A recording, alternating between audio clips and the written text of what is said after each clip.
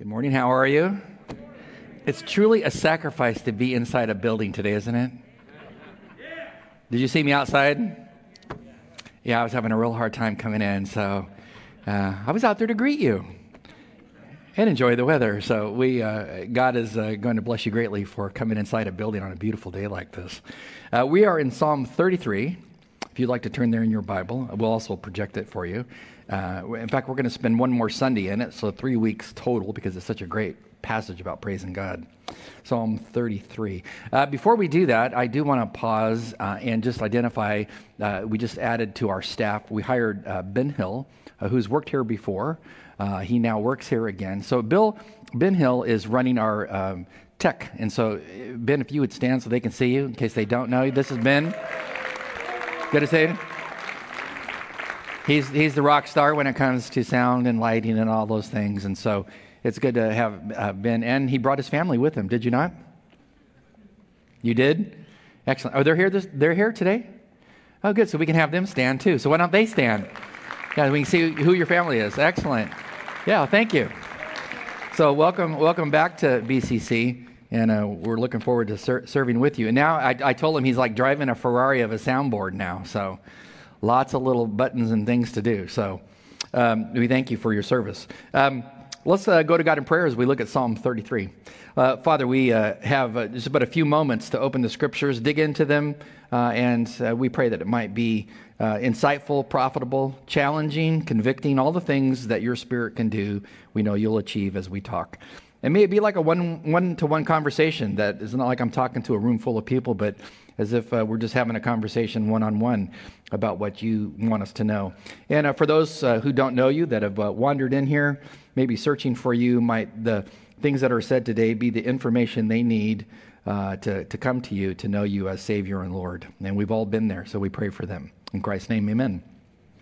Psalm 33 is a psalm about why you should praise the Lord. So since it's been 2 weeks since we talked about it, we have to review. So what we want to do first is just ask you a question. And the question is a very practical question. But when you look at your life in a given day, a given week, how much time do you spend in that day actually stopping and praising God? I mean, he does something and you immediately stop and say, I've got to praise him. Do you do that? How often do you do that? There's different words for praise in Hebrew. This word, yada, which is used in chapter 33. I was looking in my Hebrew lexicon this week to ask, not just in what context is this particular word used, but where is this word used first in the Old Testament? The very first time the word yada to praise God is used, that David uses here, is in Genesis chapter 29, verse 35. And sometimes when you do lexical studies and word studies, you don't find much. Other times you have an aha moment. This was one of those aha moments when I went to chapter 29 of Genesis. First usage of praise comes in the Torah, comes from the lips of Leah, married to Jacob, and she has sons. And one of the sons, at this case in point, is a little boy that she calls Judah. Judah is his name. When she has this child, she praises God for the gift of the child. Why is this an aha moment? It's Bible Trivia 101. From the tribe of Judah comes David, comes Jesus. Go read Matthew chapter 1, the lineage of Jesus. Jesus comes from the line of Judah. And if you read chapter 49, verses 10 and following, it's from this particular tribe that the king will come, the Messiah, that will set up his kingdom of peace and deal with the devil and sin. And so she stopped and praised God that God gave her this special child. So the point being, you should not put any time between when God does something amazing in your life that you see and when you stop to praise him. That's what David writes about in this psalm, is why should we praise God? And he had all kinds of ups and downs in his life. I mean, we know his life from Scripture. He had moments of amazing spirituality and other times where he completely threw his faith to the wind or adverse things happened to him. And as he writes these psalms, as we've studied, we've seen his heart on these pages as he took his harp, put to music in Psalm 33, why you should praise God. So in Psalm 33, by way of review, as we talked about in the first 2 verses, when he tells you to praise God, he says use your voice to praise God and use your instrumentation to praise God. So if you can sing, He says, use that to praise God. If you can play a musical instrument, use that to praise God. But he's going to give us the main reason why we should praise God, which we've been developing this motif, is this. We should praise God for two things. Number one is what? We should praise him for what reason? For who he is, who God is. The second reason? Well, what he does. Who he is and what he does. And so he's going to take that concept and he's going to weave that main idea and support it with these concepts that we'll look at. I call them pathways of praise. But these things we have talked about thus far validate that premise. So why should we praise God? Well, we should praise him for who he is and what he does. And so he starts out in verses 1 and 2. It says we should praise him for his person. So which name of God did he use there? He used L-O-R-D capitalized. And we talked about who that was. That is God, Jehovah, the great I am of all time, the eternal one existing outside of time and space. We praise him. So he says, when I stop to praise God, when I think about how great he is, who he is, I use the name Yahweh. I use that name. Does God have other names? Answer, yes. So we could all come up with other names of God that you could praise him for. What might you praise him for? What name would you use? I give you permission to talk in this huge auditorium. Adonai, a capital L, small O-R-D. He's Lord and Master. What else? El Shaddai. What else? Elohim, first word in Genesis 1:1, when it says, in the beginning, Bereshet, God, Elohim, created, bara, the heavens, the Hashemayim, and the earth, Ha'eretz. And so this is Elohim, the great creator God. You praise him for who he is. Who else? What else are the names we use? Jehovah Jireh. What else? We just ran out. There's tons, is there not? What's the point? When you see those names of God, you stop and praise him for those things. That's what David says. When I think of God, who he is, I praise him for that. He said, I just like the word Yahweh. That's what he uses. So we're still reviewing. We'll get to the sermon in a few minutes. You know how this goes, right? Verses 3 to 5, we praise him for his practice. What is this practice? He says, your word is true. And we talked about how this word in Hebrew means moral truth. When God speaks about do this, don't do that, he's always right. Does God's moral truth change in time? No, never changes. So what was evil 2,000, 4,000, 8,000 years ago is still evil today. What's our culture do? The opposite. And they're constantly changing what is true, what is morally true, what is morally right. And it's so messed up now. And so he says, no, you can praise God that when you read the word of God, you may not like what you read because it is moral magnetic north.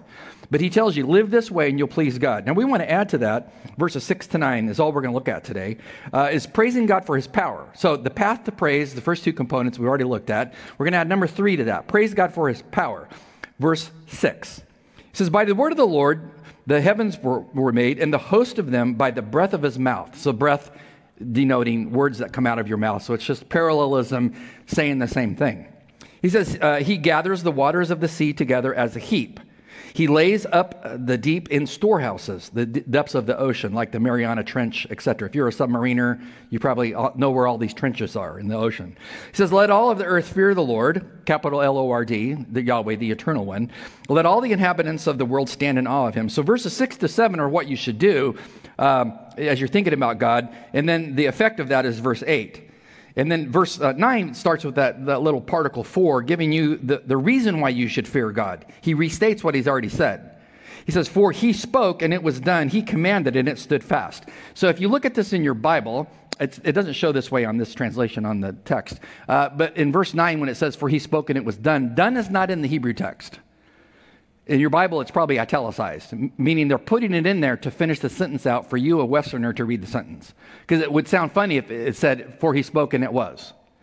But if you remove that word, which is not in the Hebrew text, he's telling you exactly what God did. He spoke and poof, there it was. Didn't take millions and millions and billions of years.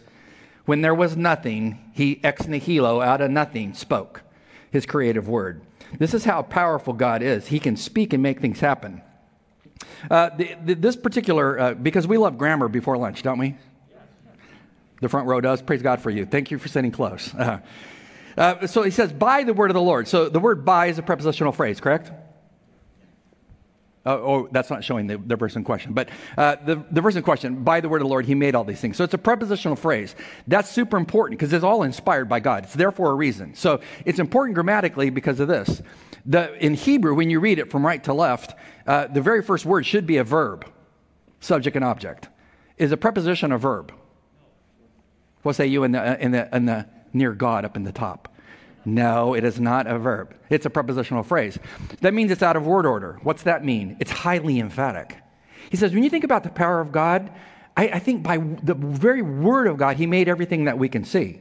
The things that are seen and the things that are unseen. He did it by the breath of his mouth. So why is there something rather than nothing? Because there's a God who's outside of everything who's spoken into existence. Years ago, when I was 15, I went to Spain with my uncle from Barcelona. And so I went with my aunt, Roberta, my mom's sister, and my uncle Tony, Antonio Sanchez, and my cousin Stephen, who was like my brother, and Papa Sanchez, and another cousin, Dee. And it was fun going to Spain. I'd never been to España. And we had a lot of fun there. But I was 15. And we were running out of things to do. We were there for a month. Went all over Spain, had a lot of fun. We were in Madrid one day, kind of bored, and my uncle says, today we're going to go to a museum. How do you think that goes over with a 15-year-old? Huh? Are you kidding me? We're going to a museum. I think it was called the Prado. Have you been there? Anybody been to the Prado? You need to go on vacation. So we went there, and I walked in, and I'm like, oh, this is going to be really boring. It became a theological exercise because you're walking around, you're looking at these massive paintings. I mean, they were huge. Do you know how hard it is to draw something on a small scale, let alone feet wide on a piece of canvas in beautiful oils? And I was just standing there as a little kid going, wow. And remember before cell phones and you had the little Kodak camera that had the little square light bulb on it and you take a picture and it'd spin around? Remember those days? Yeah, so I was just standing there going, click, this is amazing. Click, I'm out of film. It's terrible. There was a picture there, The Sacrifice of Isaac by Andrea Del Sarto. It was unbelievable. It's like, how could she paint this large? How could it be this beautiful? How could it be this complex on this scale? Mind-boggling. Do you think I stood there as a little child at 15 and looked at that and said, as a teenager, well, it's a beautiful, complex piece. It just happened to be. No. I looked at it and said, no, there's a designer. Who's the designer? Well, it says on the little plaque there, Andrea Del Sarto. I don't know her, but she's the designer. She's the designer. See, highly complex design and beauty speaks of a designer. We all know that. So why, when you look at the cosmos, would you not make the same summation? God is much like an artist, but the difference between God as an artist and creating the cosmos by the word of his mouth and an artist is this. Somebody like Rembrandt, Picasso, they use existing materials. So what does an artist use? You're no artist here? Okay, they have some kind of pencil, charcoal, whatever, some kind of pencil. They have, brushes, paints, different kinds of paints, canvas, whatever they're painting on. They have all these things. So they take something abstract and they make it concrete. They have a beautiful thought and they put it down and they make the abstract concrete. See, God is not like that. He thought up something abstract, i.e. the cosmos and all of its beauty and complexity, and there was nothing there. That's what ex nihilo means. There was nothing there. So he created canvas. He created color. He created the materials you'd make a brush out of. So when God did everything, he did it by the word of his mouth. Okay, it's a beautiful day, is it not? You should be cooking out today on the Weber. I'm just saying. Okay, so I'm going to challenge.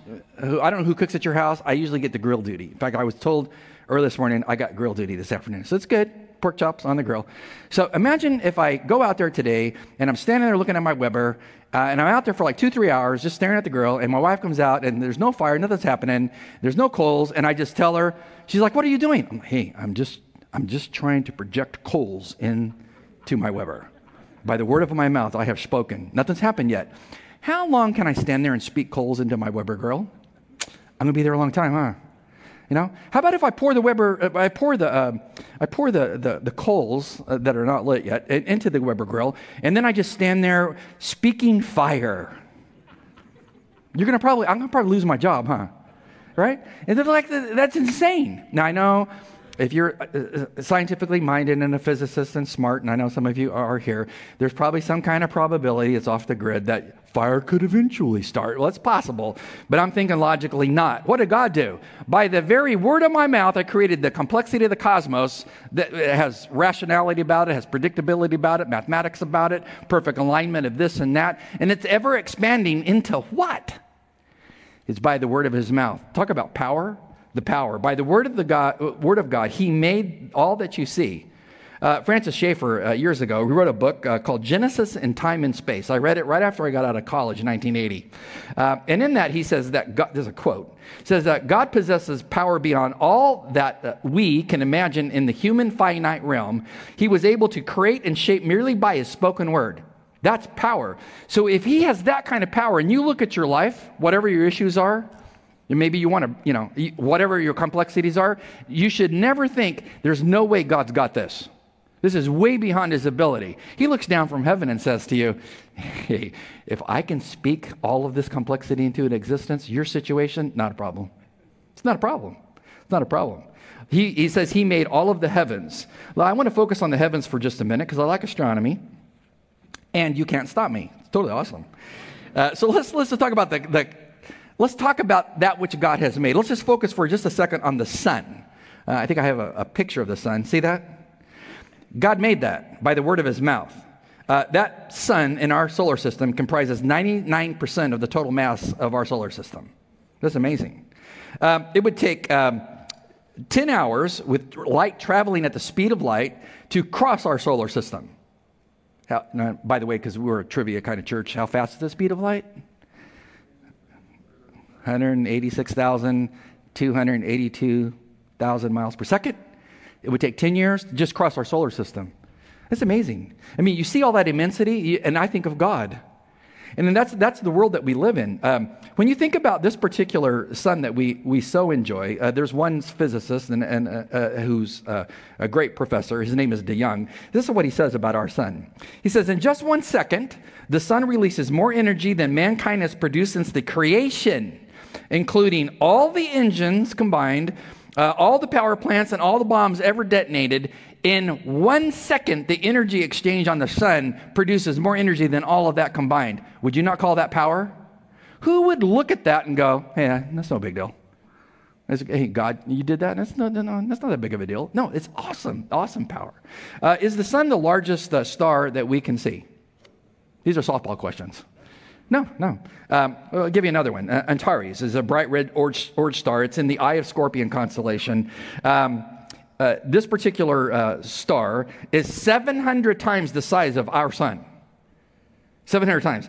Its brightness is equivalent to 9,000 of our suns. I mean, and this is just one of the massive stars as a case in point. I think I have another picture of stars. You can kind of see our sun, how small it is? And we think it's really big. I mean, it's over 800,000 miles in diameter, but if you look at this particular thing, Antares is massive. And then you got this Beetlejuice over there. Did you see the movie? I used to think that was Betelgeuse. But I was wrong, wasn't it? Then I saw the movie and I understood astronomy. It's Beetlejuice. Beetlejuice is a massive star. You have to have some humor in a sermon, do you not? Yeah. Anyway, so let's think about the complex of the world in which we live, because God's put his fingerprints all over it. He created these things by the word of his mouth. The Milky Way galaxy, of which all of our particular planets enjoy their spinning, is no fluke about like where we are on the arms of the Milky Way galaxy as it spins in space. God strategically placed us on an outer arm in a dark spot of space so we can see the brightness of the cosmos. I just finished a book by Hugh Ross, astrophysicist, and it's titled, Why is the Universe the Way That It Is? He's a Christian and a great thinker. Here's what he says about our placement in the Milky Way galaxy by the word of the mouth of God. Here's what he says. He says, another distinctive of the Milky Way galaxy is the galaxy cluster in which it resides. He says, nearly all other galaxies in the universe reside within dense clusters of galaxies, with giant or supergiant galaxies as nearby neighbors. He says these giants and supergiants intermittently blast their whole neighborhood with radiation. Not good. I added to Dr. Ross. He probably doesn't use short words like that. He says, also their gravity and the gravity of the thousands of smaller galaxies associated with them significantly distort the structures of the galaxies they contain. Thus, he says, advanced life is not possible for galaxies dwelling in typical galaxy clusters. He then adds this. He says the supergiants nearby, where the galaxies are widely dispersed, can't provide life. He says a typical galaxy cluster contains more than 10,000 closely packed galaxies. The Milky Way's cluster, called the local group, contains only about 40, not 10,000. He says two medium-sized clusters are the Andromeda and the Milky Way. All the rest are smaller dwarf. What's the point of all of that? God put us out in the middle of darkness space on an arm of a spinning galaxy away from these supergiants, these other galaxies, that if we lived near them, an occasional burst of radiation would fry all of us. Forget the Weber Grill. And we just happen to be flung out there? No. What did God do? God says, I'm going to place you exactly right there. And not only will you be protected from radiation blast, but from this location of this darkness, you'll be able to see the wonder of my heavens, because the stars are his handiwork. I want to show you a picture of Daniel the prophet. Daniel the prophet in the lion's den. Does he look worried? No, he's not worried. He's not worried. Why? Because that same power of God is holding the mouths at bay. Now, notice this from an artistic standpoint. The darkness starts at the back of the picture, does it not? Yep. Are you with me today, or? Yeah, just feeling cool, getting really laid back. Join with me in this sermon. You see the dark and the black? Yes. Then it gets gradually lighter as you come forward. So when you get to the animals on the front, they're especially this one down at the bottom, this one line, they're very white. And then all of a sudden, what's the color of the prophet? Black. Think about this from an artistic standpoint. That color change, when you get to the black up here in the foreground against that light and then the dark, makes the prophet jump out. Does it not?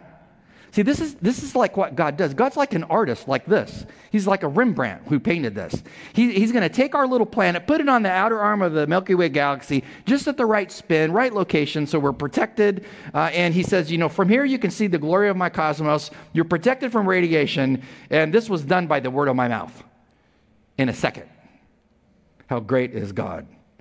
How great is God? He's great. When's the last time you praised God for a nebula? You did it today? I got up this morning at 5 o'clock. God, I love nebulae. I love them. Don't lie to me, did you? No.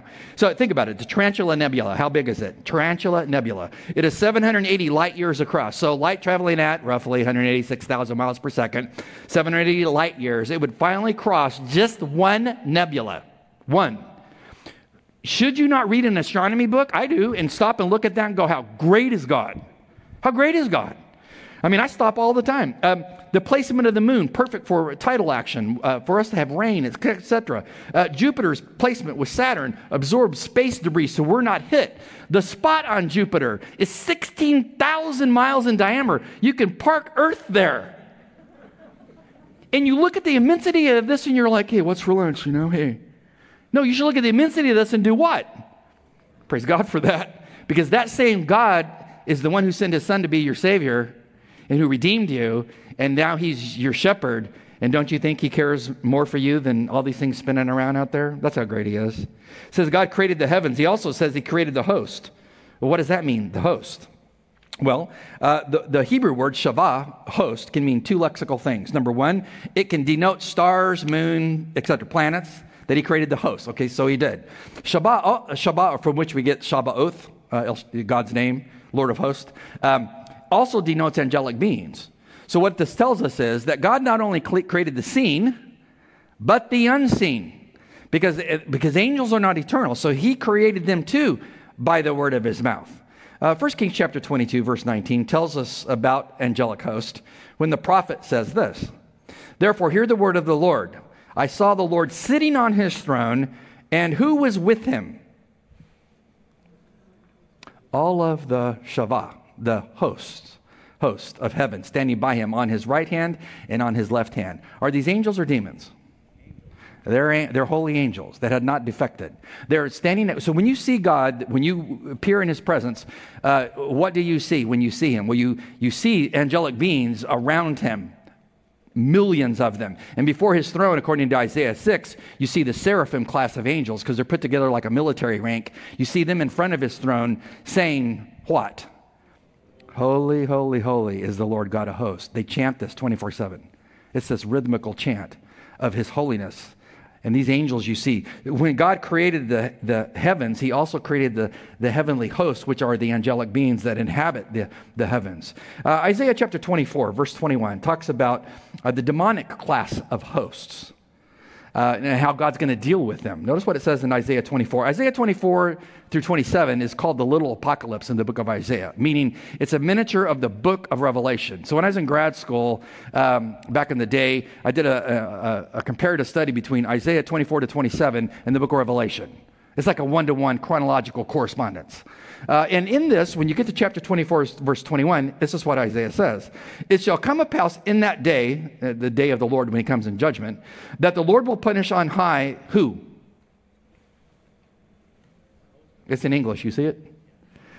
He will punish on high the host of the exalted ones, and on earth the kings of the earth. So if you read the whole chapter, from verses 5 to 13, he makes it known that at the end of time, which we are fast approaching that, when you get to the end of time, verses 5 to 13, God's going to say the rebellion of mankind against his law, his moral law, and his spiritual truth will be so great, it's going to pollute the entire planet.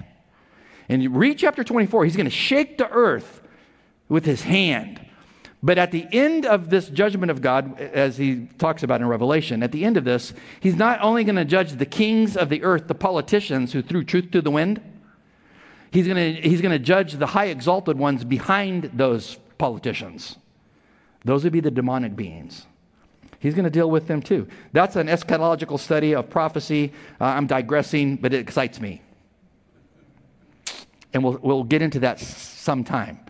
But I'm here to just say God created the demonic class and the angelic class by the word of his mouth. In a word. How strong are angels? Very, very, yeah. I went to seminary with a guy who played for the Detroit Lions. And I remember I was in the weight room one day when I was like 21 years old, or 22 years old, and he was in there working out. And I'm thinking, I'm his size. Yeah, right. Yeah, he was doing the weight bench machine, and I'm like, he's picking up the stack. I'm like, okay, great. The angel's much more powerful than that guy ever was. Psalm 103 verse 20 says about angels, bless the Lord, ye his angels that excel in strength. Could an angel pick up the entire Nautilus stack? Mm-hmm.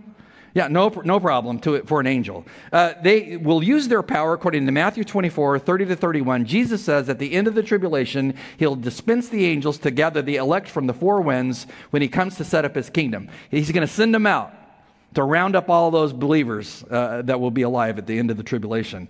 The tomb of Christ, when Christ was resurrected, and it says in Mark chapter 16, 3 to 4, that a mighty angel was sent to roll the stone away. It's a reason why you would want to learn to read Greek. Because when it says that he rolled the stone away, the word that is used in these contexts to explain that is the Greek word to hurl, H-U-R-L. So it's not like the angel just came and took this massive stone, and if you come with me to Israel in February when we're going, we'll show you the tomb of Christ and the massive track for the stone. This stone weighed tons. So he didn't just go, let's just push it out of the way. It says when the angel came, he just took and just threw it. No problem for him. And you worry about your life, that God can control things and work in your life in a profound way? No, he has power. He gave the angels great power. And so those particular beings are there available to you. How do I know that? Well, because I read my Bible. Hebrews 1:14 says this. Are they, angels, not all ministering spirits sent forth to minister for those who will inherit salvation? What's the answer to the rhetorical question? Yes. You ever seen an angel? Don't look at your wife. She's right next to me. It's a great opportunity to build my relationship. That's not what I'm talking about. I'm not talking about that. I'm talking about an angel of God. He said they're sent to saints. I'm sure that on your first day in heaven, when you step into his presence, there's some angels that are going to come to you. And, yeah, I was with you in Fallujah. I was with you in that car crash. I was there. One of my friends in World War II, a guy at my first church, Ivan Harper was his name, was walking through the forest with two buddies in the army. And a machine gun opened up. German machine gun opened up and sprayed them. He said we were walking 3 abreast. They died. He did not. He asked me one day, what do you think happened there? How was there not a bullet for me? And I said, well, Ivan, God had more things for you to do. He became a prisoner of war, and then his position was overrun by the Russian, and he was freed, as the Russians freed him. But he had an amazing story to tell. But God had much more for Ivan to do. My youth pastor, when I grew up and was going to college, told us a story about he and his wife in Washington State. They wrecked their car in the middle of nowhere in the forest. And there was no cell phones. And he pulled his wife out of the car and laid her down on the pavement. She's dying in her own blood.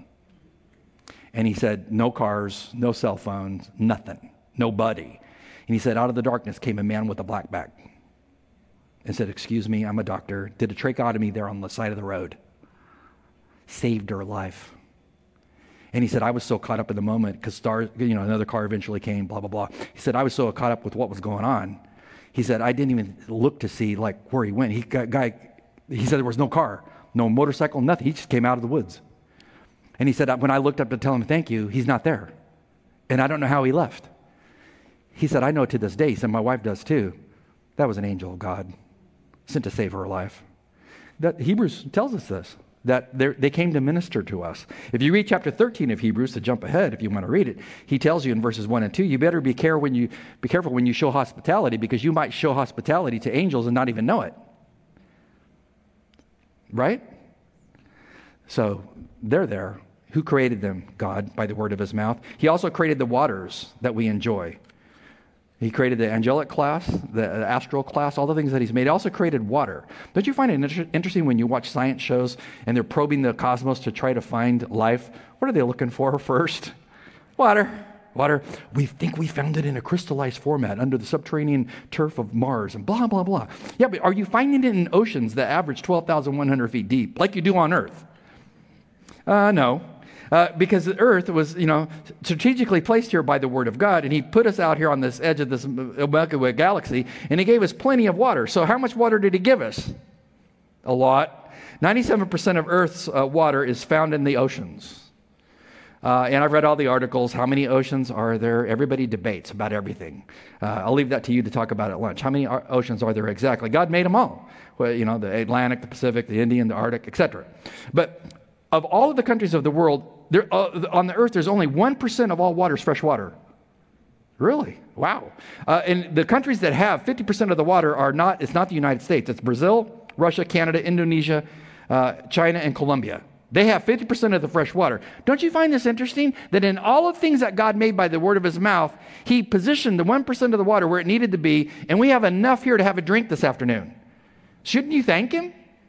Water. When did God make all this? Well, day number 3, Genesis chapter 1, verse 9 says, day number 3 of creation, then God said, let the waters under the heavens be gathered together into one place, and let the dry land appear. And then what happened? It was so.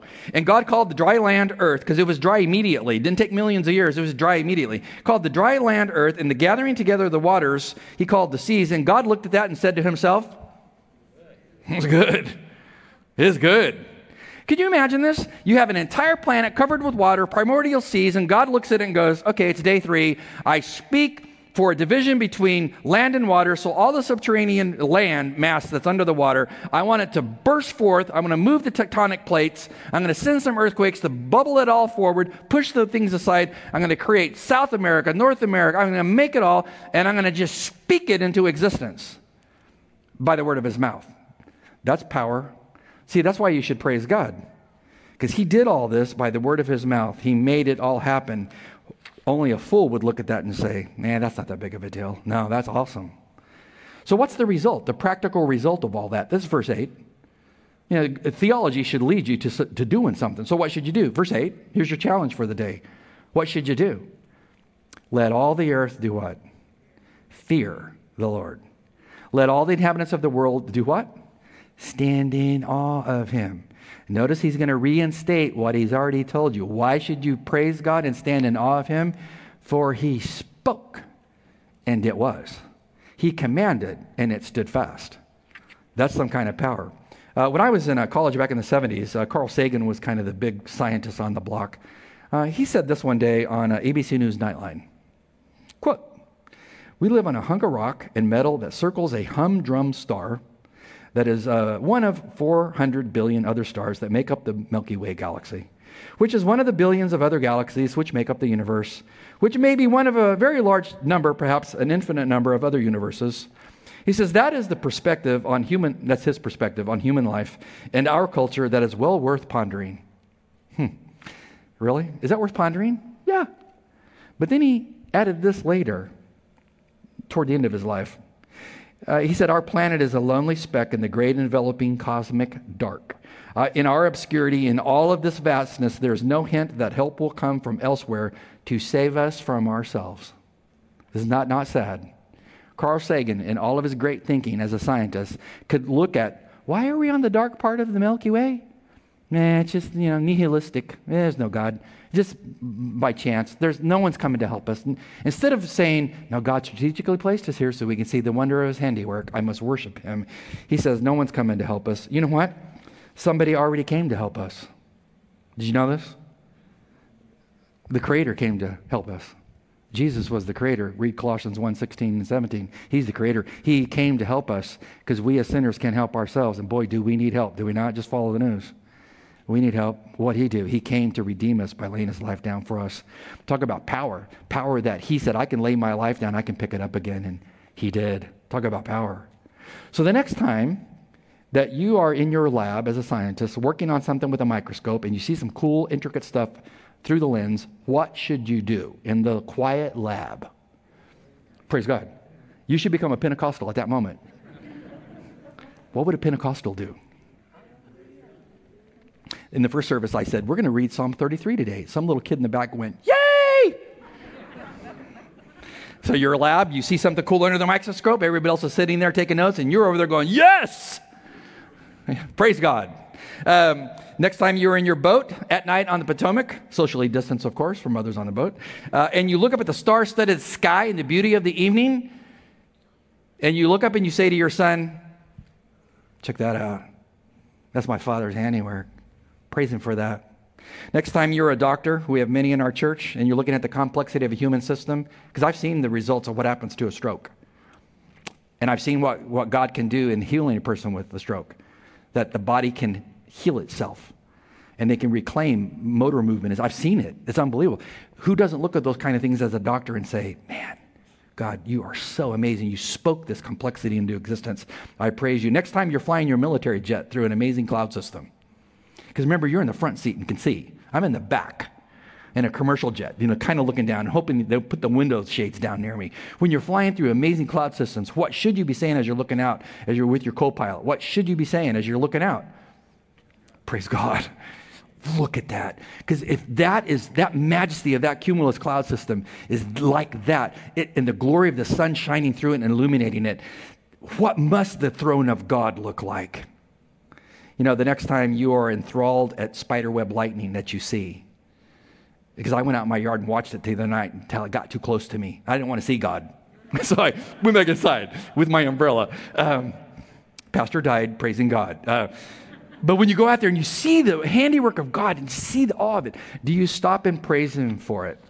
And then if you get a chance to hike in the Shenandoah this time of year with your kids, the wife, and you get to a point where you look back down the valley below and you see all the trees turning the color, the reds, the yellows. Who looks at that and goes, man, that's kind of cool?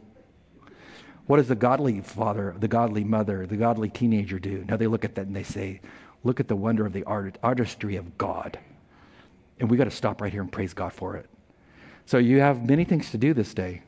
Don't stand it. I'm not telling you, the pastor said, stand, look at the Weber and wait for it. I didn't say that.